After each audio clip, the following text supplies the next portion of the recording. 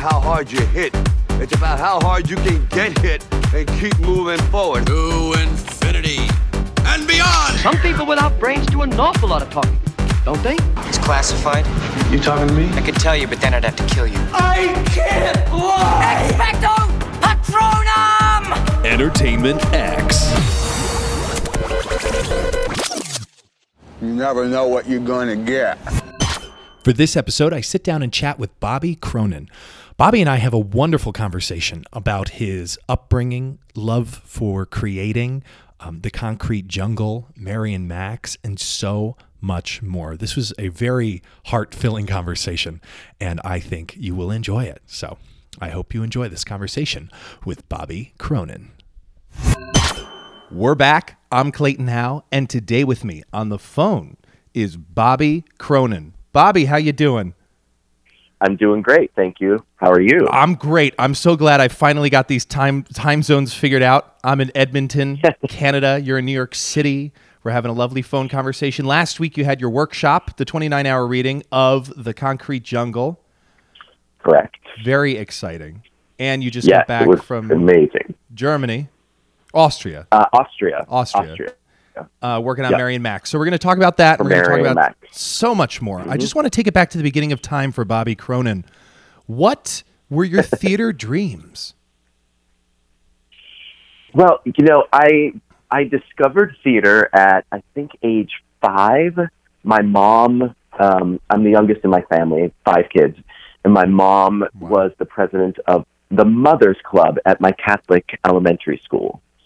And she decided to, as a fundraiser, put on like a variety show. That's what they called them back in the day, a variety show. Today we call it like a cabaret or a concert. Right. And, I didn't really know what it was. And I just remember and it was in the gym, of course, the gym of the school. And I just remember when the lights went down and then the spotlights came on and there was music in front of me, I ended up at the front row sitting, looking up, and I felt something inside of me that I'd never felt before. And I just knew in that moment that I had to be a part of whatever that was. I had to be a part of it. And it's interesting because I've done many aspects of being involved in the entertainment industry, but the stuff that I like the most is when I get to sit back and see it. So that's the writing, the directing, like that element, because I think that's where I first felt that feeling, is to sit and see it. Did you perform as a kid? I did. Yes. Yeah. So right after that, I was the one in my family that always liked music. I would sing all the time. I always got the lead in the play at school. And, it's not anything that anyone else in my family did. We're all athletes. And, I was a hockey player. And we just, we didn't have a lot of money growing up. And so there were never...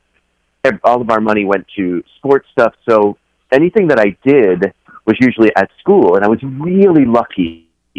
I had some incredible teachers growing up that understood my family situation and saw that I had a talent and a desire to sing and act and dance and write and create.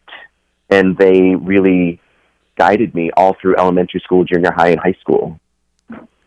Did your family foster your love of the arts, or was this something that you did at school? Okay, well, there it is. Not at all. It was, and bless their hearts. They just didn't do it. They didn't know it. It wasn't anything, like my brothers are frat boys in the best way possible. They're great people, but it was just nothing on our radar. And I think because I'm the youngest and I spent so much time with my mom loved musicals, and again, being with her at the Mothers Club and seeing that, from that moment on, anytime she did anything, I asked if I could go to rehearsals.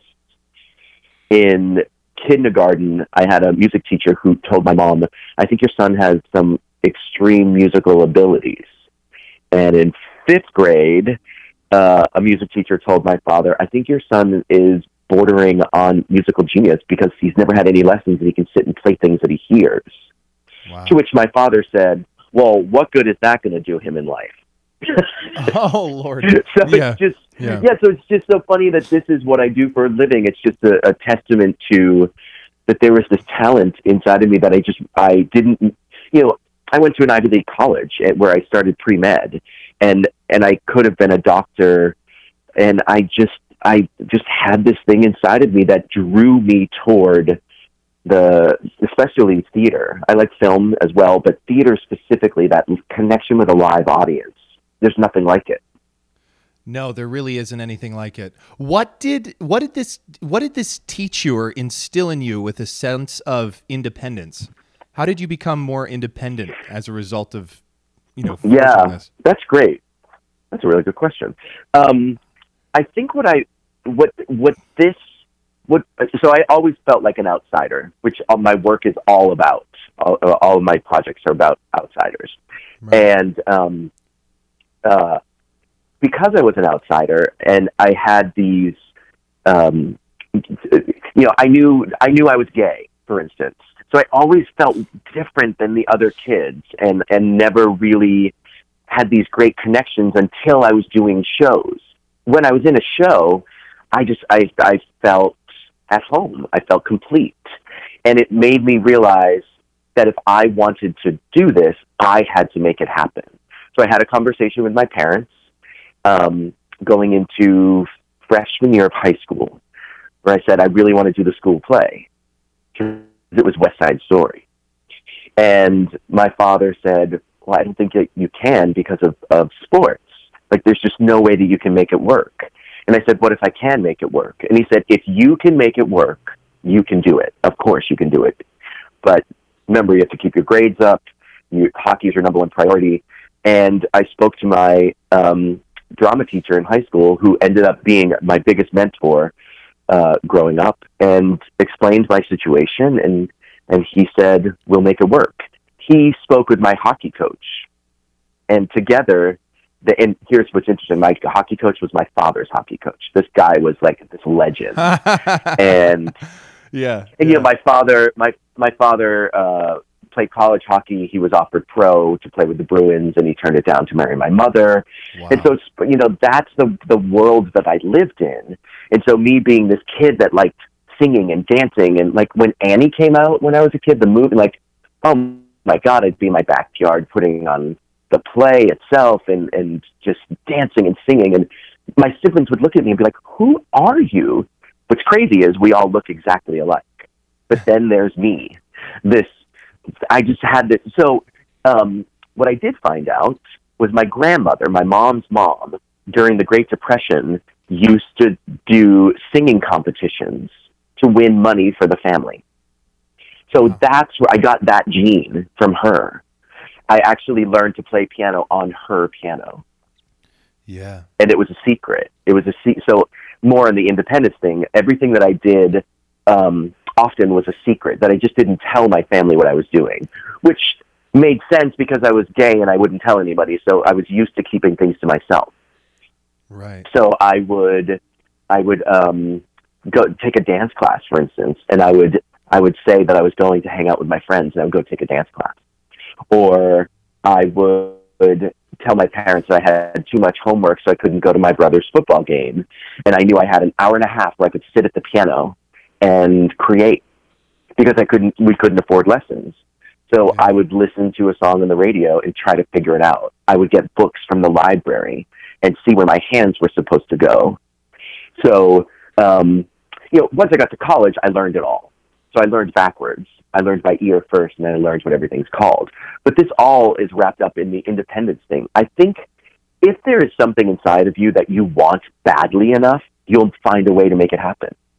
And I did. It was just something that made me feel complete in doing this.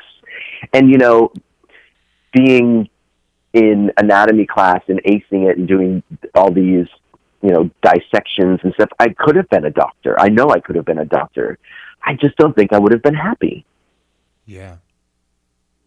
And it's weird because I probably would have been much wealthier.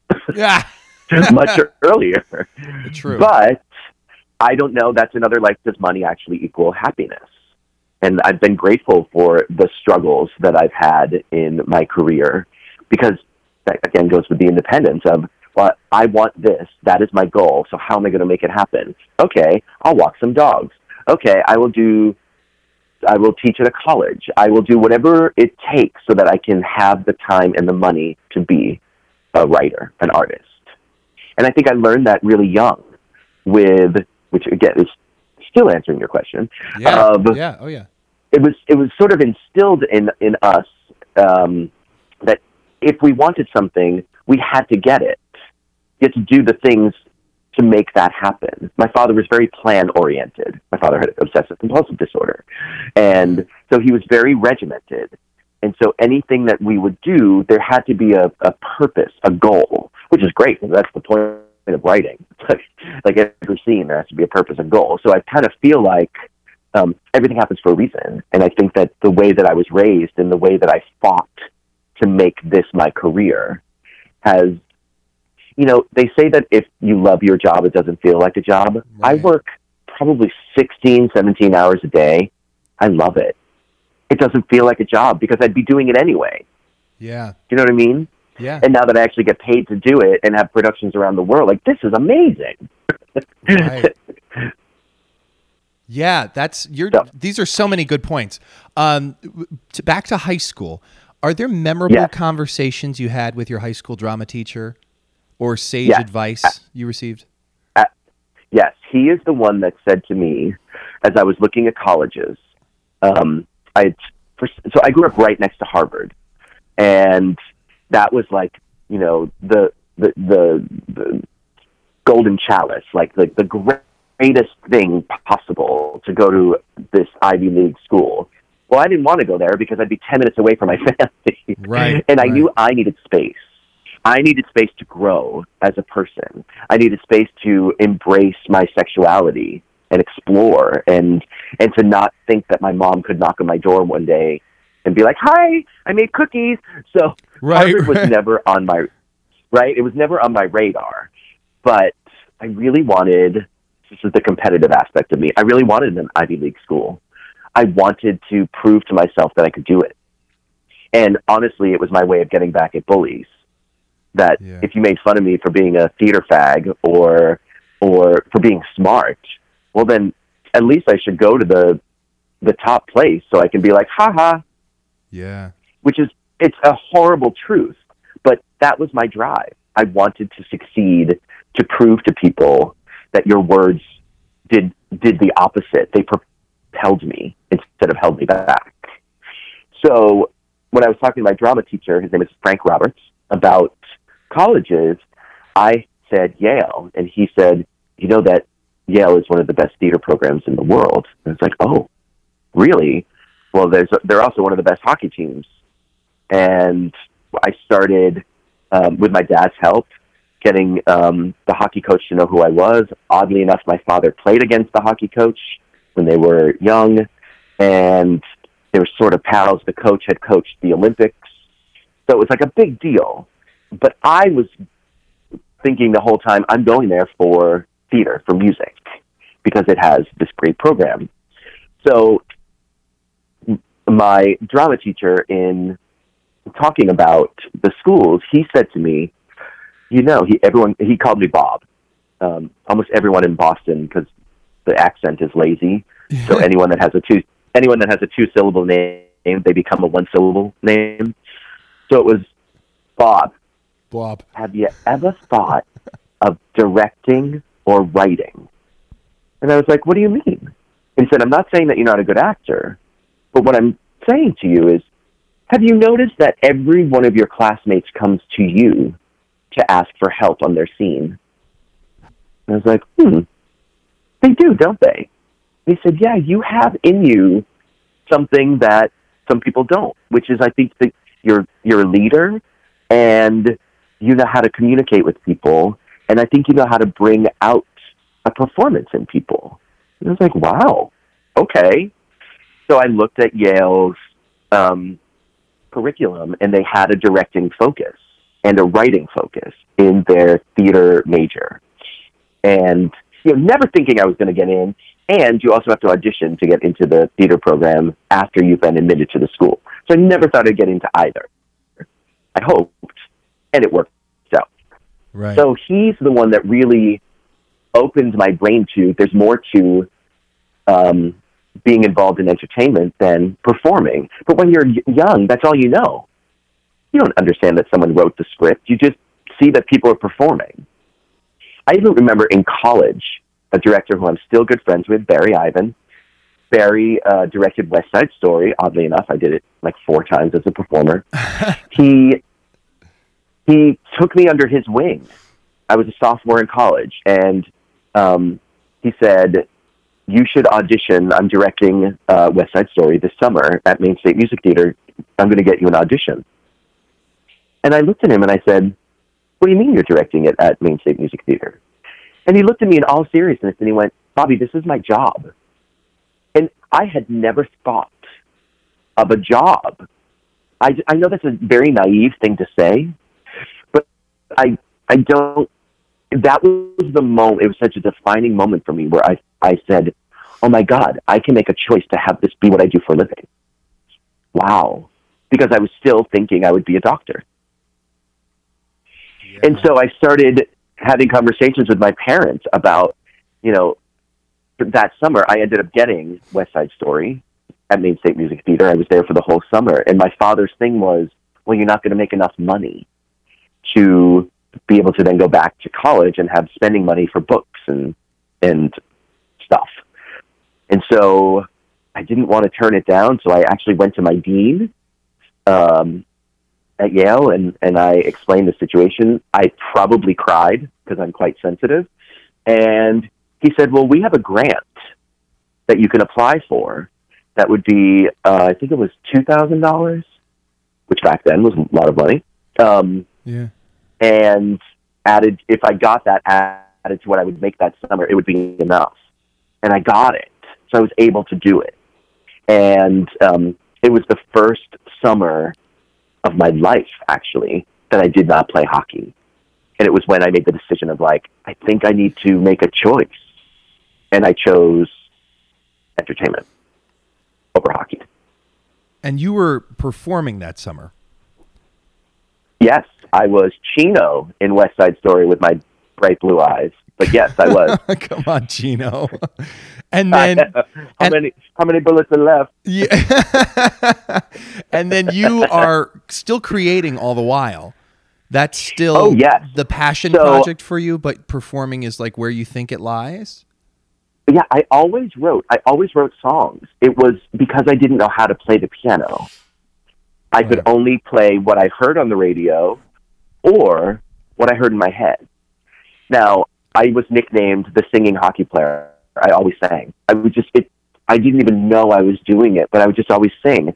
I would pick up something and I would sing it. I'm looking at flowers right now, and I'd be like, oh, yeah, flowers. And it just was a natural thing. And my friends would be like, will you shut up? What are you talking about? You're singing. I am? I didn't even know that I was doing it.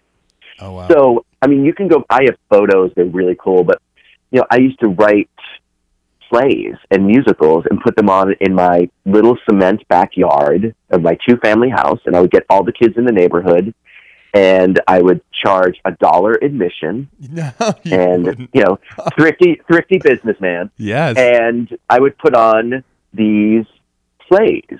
One was The Runaway Pumpkin. It's followed up by, of course, the smash sequel, The Runaway Birthday Cake. Oh, I'm living for this. And then, I would write, I grew up Irish Catholic and in a very small household, but oddly enough, none of us were very communicative with our feelings, with our emotions. We all have very high and very low emotions in our family, but we never really communicated about it. And I found that my way of communicating about my emotions was by writing. Yeah. Even this little runaway pumpkin, I think the idea came from I wanted to run away one day. Did this help you express yourself? And did you learn more about your emotions as a result? Yes.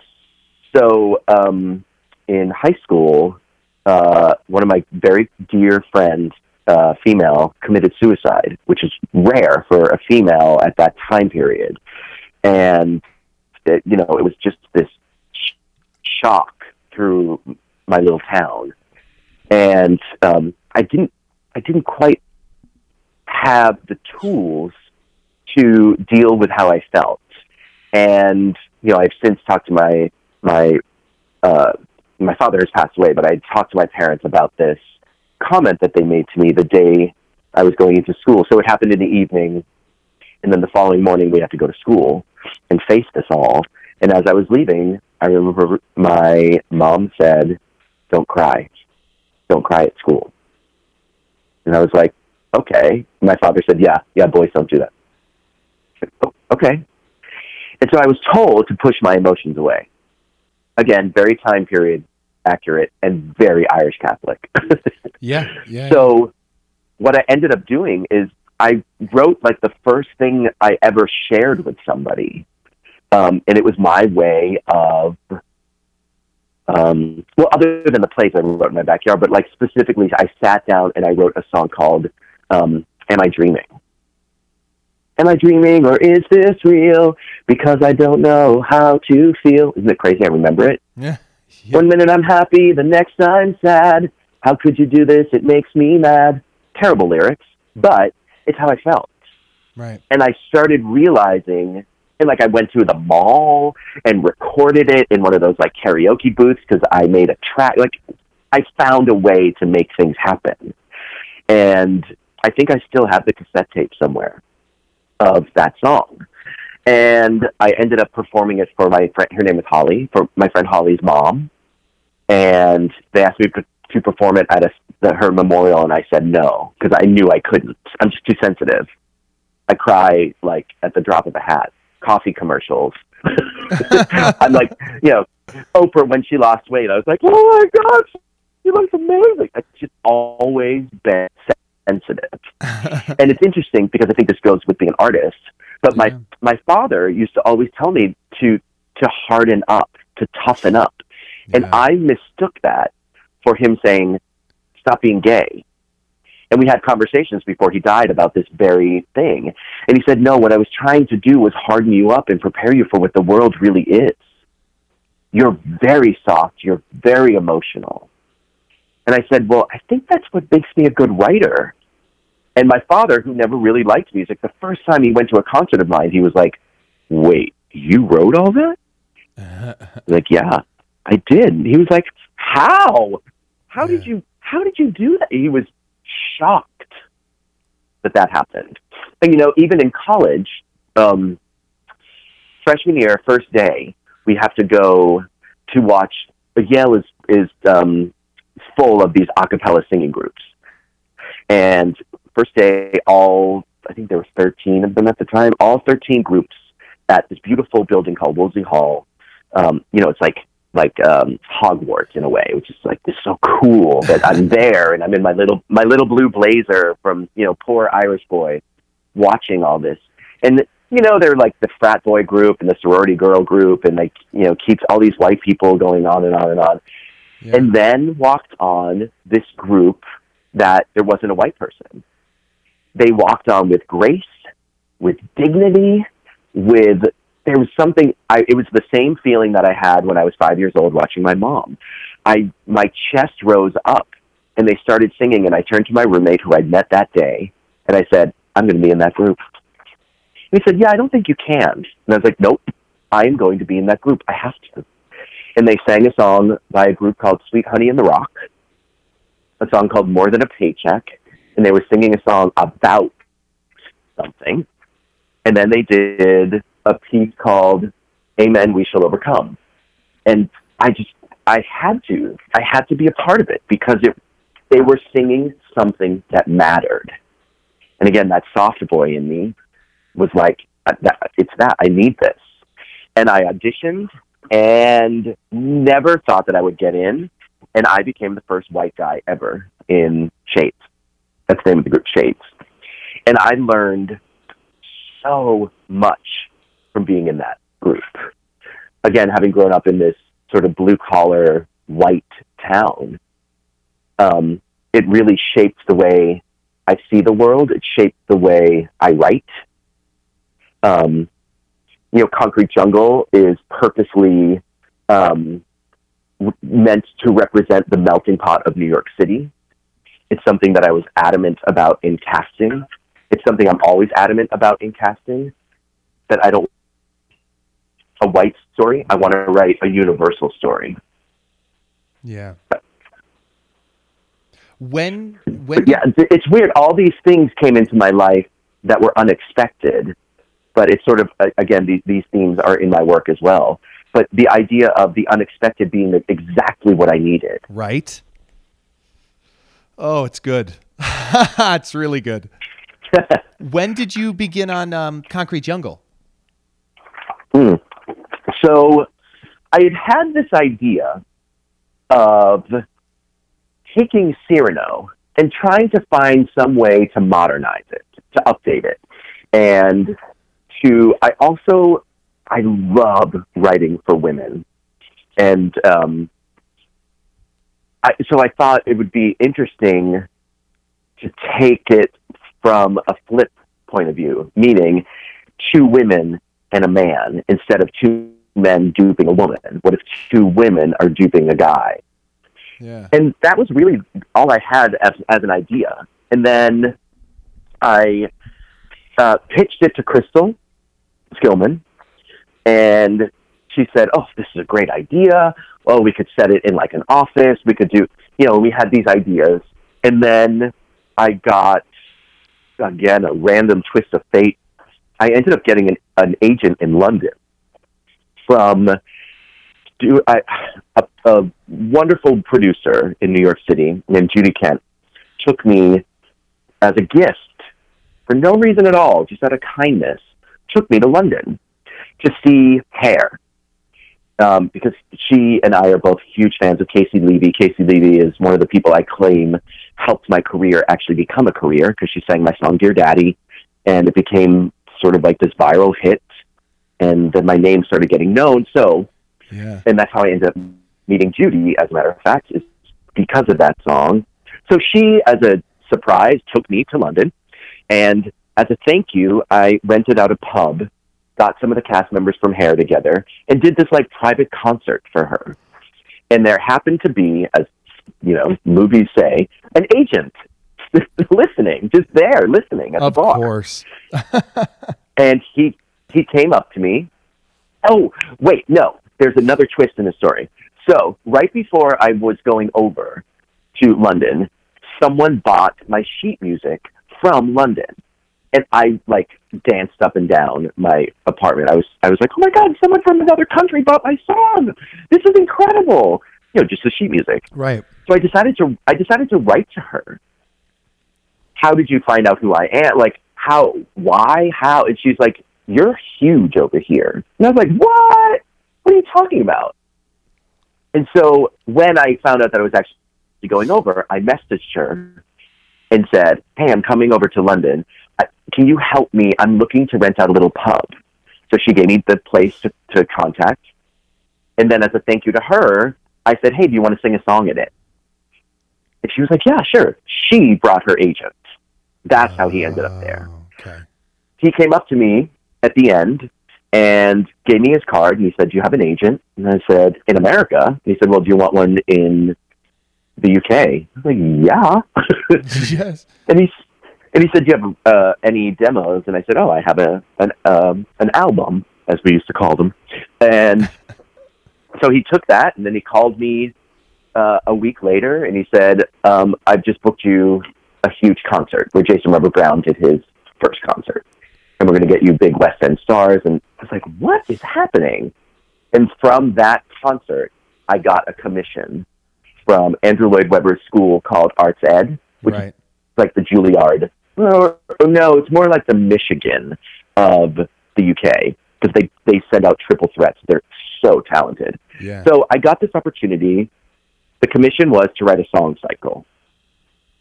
So I sat at the piano and was like, how do I just write a song for nothing? I didn't know how to do it. Right. I'm used to writing for character, writing for plot, writing to drive a story forward. That I sat down and I did not know how to just write a song anymore. Yeah. Excuse me. So I contacted them and said, can I instead write a musical? And he said, can you write a musical? And I was like, yeah. I think so. And, you know, I have this philosophy of if something doesn't scare me, I shouldn't do it. This scared the whatever out of me. Yeah. And I had my first big, like, opportunity. So I wanted to really, very much my personality, rise to the occasion. So I contacted Crystal and I said, hey, I have this opportunity. Is it okay if I take this idea and just run with it myself? And she said, yes, if you need anything, let me know. So that I wrote the show in 11 months, and I also directed it. And it was, because I sort of skipped this in my thing, but when I graduated from college, I moved to New York and was auditioning as a performer, only because I wanted to be a director. I was 22 years old and no one would hire me. So I ended up starting my own production company to have a reason to direct. I also loved new work and wanted to create new work. And so I started this company, and as fate would have it, ended up working with Stephen Schwartz, and he said, well, what are you writing? And I was like, no, I'm not a writer, I'm a director. And he's like, Bobby, come on. The piece that I did was I took all this material of Stephen Schwartz's and I turned it into its own plot-driven musical. Yeah. And he was like, I don't understand your brain. How does your brain work like that? Why did you even think to do that? That is crazy. And I said, oh my God, do you hate it? And he's like, I love it. This is such a unique idea. And so he became a great mentor to me. And so he then came to see a piece called Personals that he had a couple songs in. It was a flop in the 80s. And one of the things that my production company did was to take pieces that had not worked in their original version and to try to, with the permission of the original authors, to try to either update them or rework them. And I did this piece called Personals and updated it for the computer age. And he and Alan Menken came to see it, and they were like, how did you make this good? Oh my God. And at the end they were crying. They're like, this was not something we were very proud of, but now we are very proud of this. And this is a thing that, you know, forever changed who I am as a person. They then said to me, how can we help you? Wow. And that is how I've tried to live my life as an artist. How can I help you? Wow. So Stephen took me to lunch, and that's when he's like, why don't you write? I was like, well, I do write. He's like, well, why don't you share it? And I was like, I don't know. It's always been private. It's always been personal. I don't know. And from that, I ended up a place that I directed at a lot called Northern Stage, where I was associate artistic director. They asked me to adapt A Christmas Carol into a play. And this was right after I'd met with Stephen. And I said to them, how about a musical?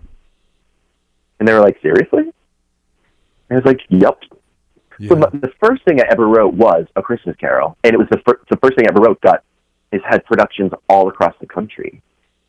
Because it's Christmas Carol. Yes. And we found a really cool modern take on it, that it starts in the present day about these really bratty kids, and they get in trouble, and their older sibling makes them read A Christmas Carol.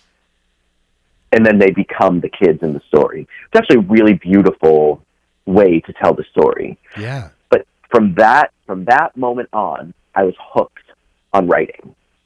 I still directed here and there, but I really put my focus into writing.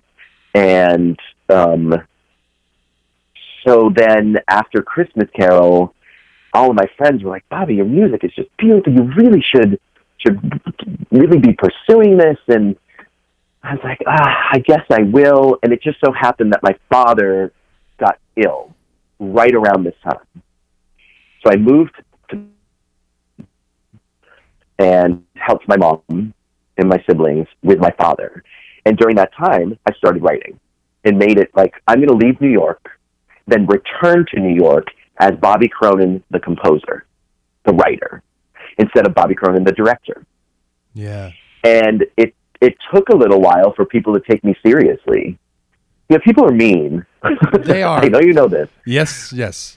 And they can be quite judgmental, and you can be pigeonholed really quickly. Yeah. And what's weird is most people did not know Christmas Carol as my first piece. I was working on a piece called, it had two titles. It was either Brat Camp or Welcome to My Life. And it was this rock piece. So everyone thought that that's all I knew how to write. Oh, he's just some pop rock writer. He doesn't know anything. And so I found that I had to work extra hard to get people to understand that I wasn't just some director that was like, I don't want to do this anymore. I'm going to now write. Right. But it's just, I was just afraid to share. Yeah. And once I shared, my life changed. And, you know, I made a promise to myself that if I ever had another show produced with me as Bobby Cronin, the writer, that I would get a tattoo on my wrist with my own music, so that when I paid people at restaurants or coffee shops, that they would see it and they would have to ask me about it. And I would have to say out loud, I'm a composer. Yeah. Because I used to say that and I would giggle, or I'd feel like I'm a phony, or like that thing of like someone's going to figure out that I'm winging this, Right. that type of thing. Right. And yes, and by the way, it did happen. And yes, I have it on my wrist. And yes, it still happens when I pay, that people are like, oh, what's that music? And I say, oh, I wrote it. I'm a composer. This was for my first show. It was done in Chicago. Yeah. And it's great. It's like a really, going back to a previous question, it's the of all these things that were unexpected that just happened. So the Concrete Jungle was this unexpected commission that it was the first thing that I got paid to write up front. It was just like, what an amazing feeling. And then I got to go live in London for almost 3 months. I directed it, which was both a blessing and a curse, because I could fix things on the spot. Right. But luckily I had two choreographers that sort of worked with me when I needed to step back from being a director and just look at something as a writer. And then that show ended up being such a big success there that people were yearning for a recording. And my British agent, helped, and we were able to fundraise quickly. And we went into Andrew Lloyd Webber's recording studio, and we recorded this international cast album. Then my father died. And then I lost my funny bone. And I felt really guilty. Not terrible, but I felt guilty that while my father was dying, I was in London crafting this romantic comedy, which is interesting because there's a song called One of Five in the show, which is me. Right. So I know that there's a piece of my father in there. Now, at this time, when my father died, I had just gotten the rights to Marion Mack. And so, as an artist, I said to myself, if I'm going to get through this death, I need to write Marion Mack. Because it's about death. It's about family. It's about darkness. Yeah. And yeah. And it's humorous. And I naturally have from growing up with an Irish father, I have a very odd sense of humor. So that style of humor was much more what I needed, that dark humor. And I sort of dove into Marion Mack and put Concrete Jungle away. And there were years of guilt. Even sometimes I would hear a song from the show and I would be like, oh, I was a terrible son. But I wasn't. Right. And, you know, it was like that survivor's guilt thing. And yeah, that's to pick it back up recently, but to pick it back up recently, you know, again, I think everything happens for a reason. And here I am 6 years later looking at the show. I'm now single and have been single for a long time. In fact, I've been single 6 years. And I'm much more happy with myself as a person. because I don't need somebody else to make me feel complete. And that really focused my rewrites of the project, of coming at it from, we don't need someone to survive. Right. But it's nice to have someone with you. So I changed my sort of, at first the piece was about, being single is the worst thing in the world. Not, it wasn't about this, but it felt like being single is a bad thing. And searching for love is foolish. And now I look at it as searching for love is beautiful. Yeah. Finding love is special. But you don't need somebody. You can be perfectly happy on your own. And that's what, to me, what the character of Claire in that piece, for instance, represents. Even though she's a serial dater, she has this thing about her that she doesn't need somebody. But if there's someone there, great. But if not, she's totally cool with just being herself. And I think that's a message that I'm very proud of in the piece, that in my rewrites now, I want to pull out even more. Right. Yeah. Yeah. But anyway, I veered away from the question. My apologies. No, this is great. This is all really great, and I love that. Thank you for being so open to share all of this with us. I want to know what have you learned about the collaboration aspect with Crystal? Gosh, yeah. Okay, so Crystal and we're old friends. We're young old friends, but we're right. We've known each other for a long time, and we both had this great respect of each other's work. I directed a reading of one of her early plays, and we were introduced to each other by mutual friends who just thought we would really like each other. And we do, which is great.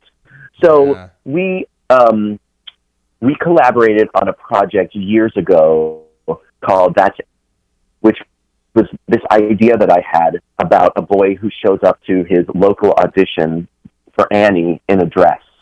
This was, are you ready for the time period? This was 2002 that I had this idea. Wow. Yeah. And we developed it. We did all these readings. People went nuts over it. We got optioned for Broadway. I ended up getting fired because I was an idiot and did not put myself down as a writer because I was scared. This was before I actually went for writing, but I wrote half of the show with them. Right. And so it was an amazing learning process.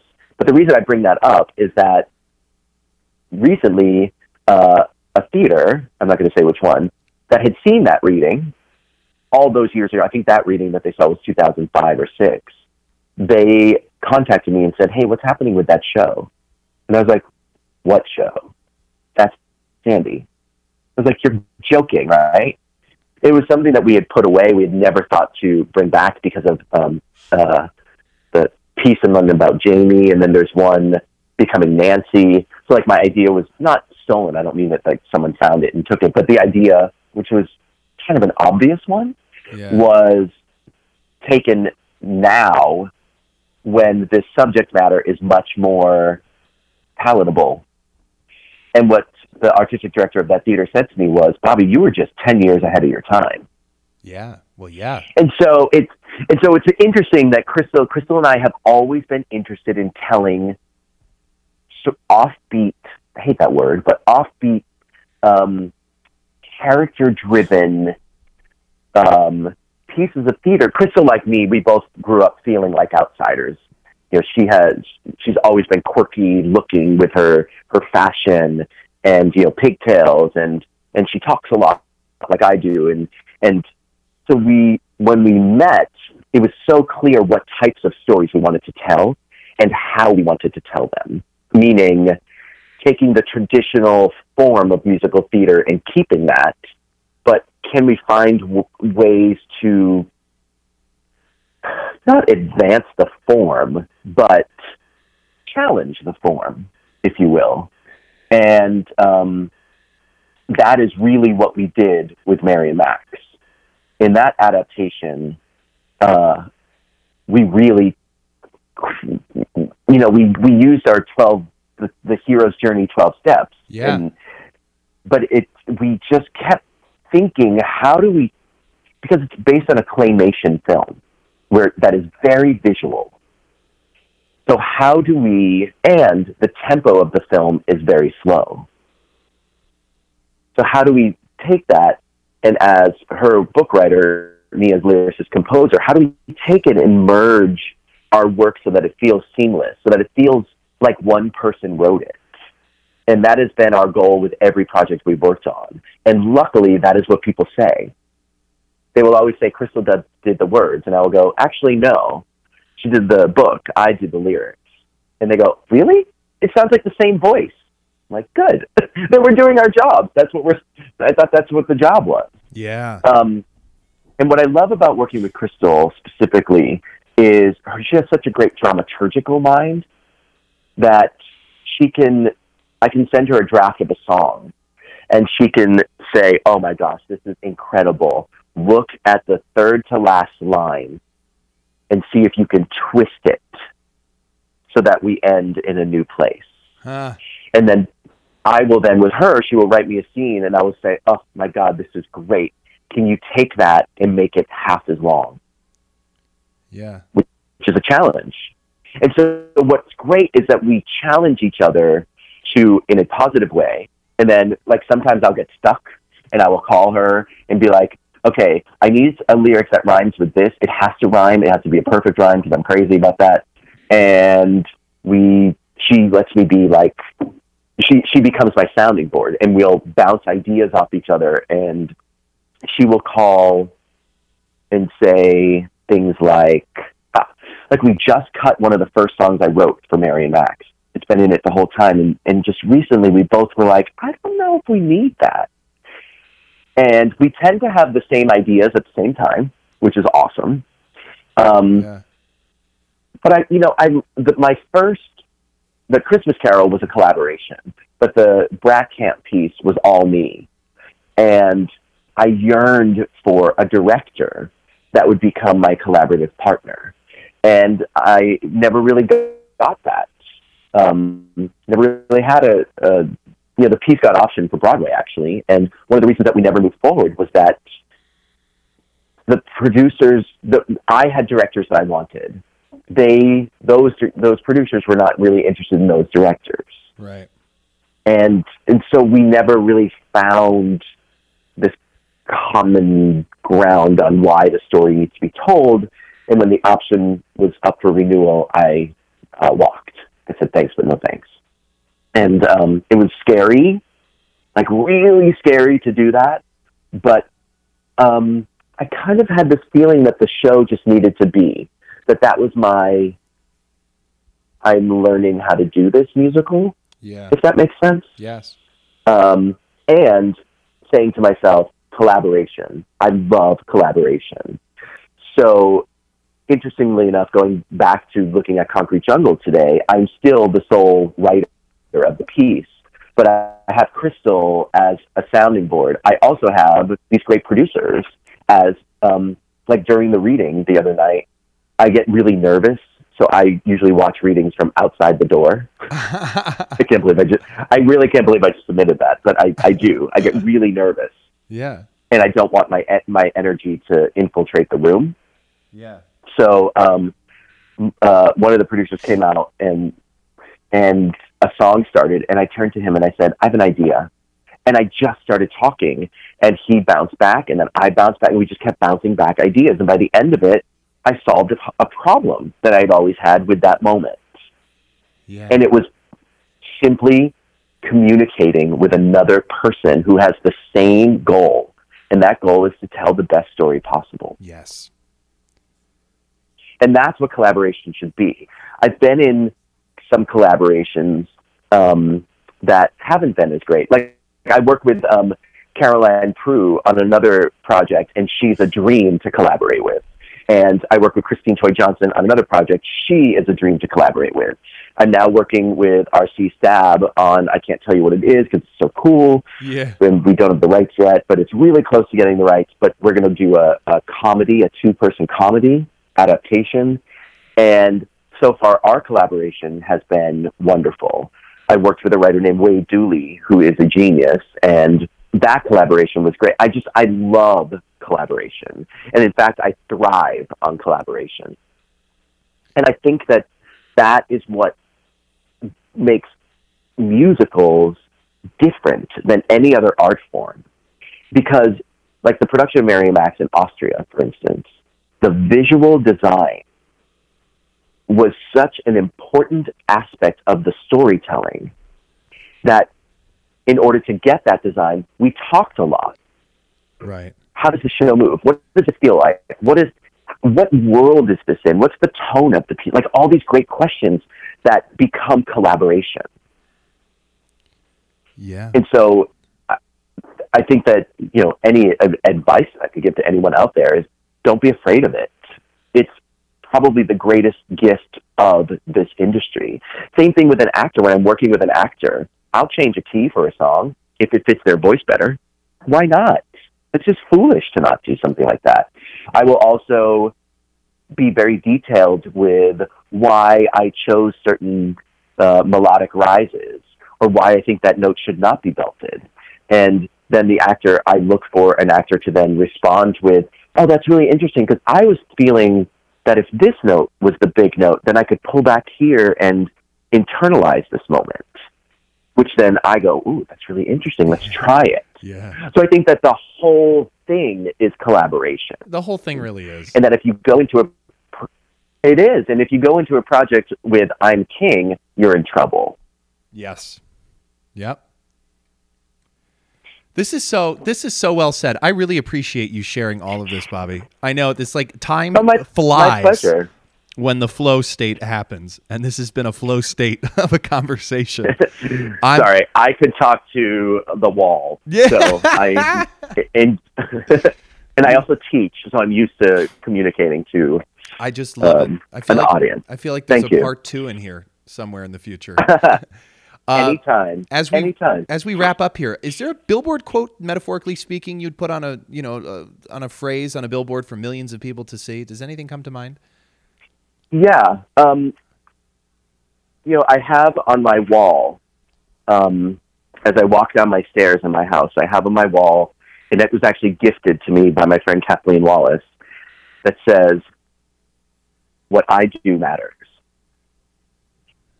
Yeah. And for a long, wow, my eyes just welled up. I'm glad you can't see that.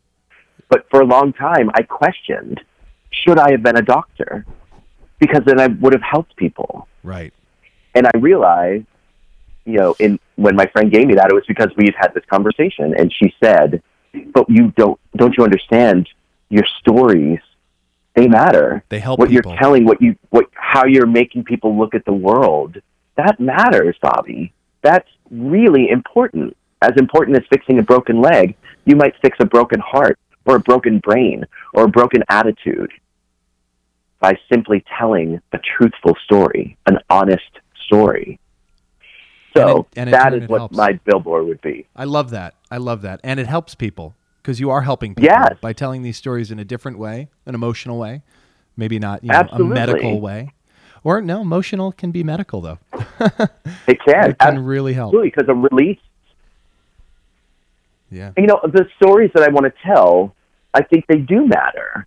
One of the things that I was very adamant about with Concrete Jungle, and luckily I had zero resistance from producers, was that I wanted to make sure that the piece looked like the New York City I exist in. And going back to the thing with Shades, my singing group, that this isn't a white world. And we're at, what I said to one of the producers, and maybe this would be a billboard quote too, Obama said, it's good to be woke and all, but you have to act. Yes. And so that has become like my new philosophy of, instead of saying, oh, wouldn't it be nice if this, or wouldn't it be just doing it? No, I want this actor in this role because she is the right person for it. Yeah. No, I want this man. Well, he doesn't have as many followers, or, well, she's a trans woman. Can a trans woman really play this role? Yes. And luckily, I've been met with no restraint or no stop. More of like, yes, Bobby, we need this out there. Yeah. And so that, again, that's what you do matters. What I do matters. You're telling West Side Story today. That matters. Yes. That story has to be told. Yeah. All of these stories, the prom, that story had to be told. That mattered. You know, like, even the Cher show, like, all these shows, they matter. Because watching a woman who was brought down by the world rise to the top, hopefully that inspired some weird-looking girl out there who feels bad about herself to say, if that woman did it, I can do it. Yeah. That matters. Bobby, it couldn't be more relevant, timely, and true. And I appreciate you for sharing this story today. This has been such a wonderful, wonderful conversation. I can't wait to share it with everyone. I know other people will. My pleasure. Will grow as a result. So thank you. Thank you. Ladies and gentlemen, boys and girls, Bobby Cronin. You've been listening to Entertainment X, the podcast. You can follow Entertainment X on Instagram at _EntertainmentX_. If you haven't yet, go to Apple Podcasts and subscribe, rate, and review this podcast. Join Clay next week for another curiosity conversation on Entertainment X. Thank you for listening.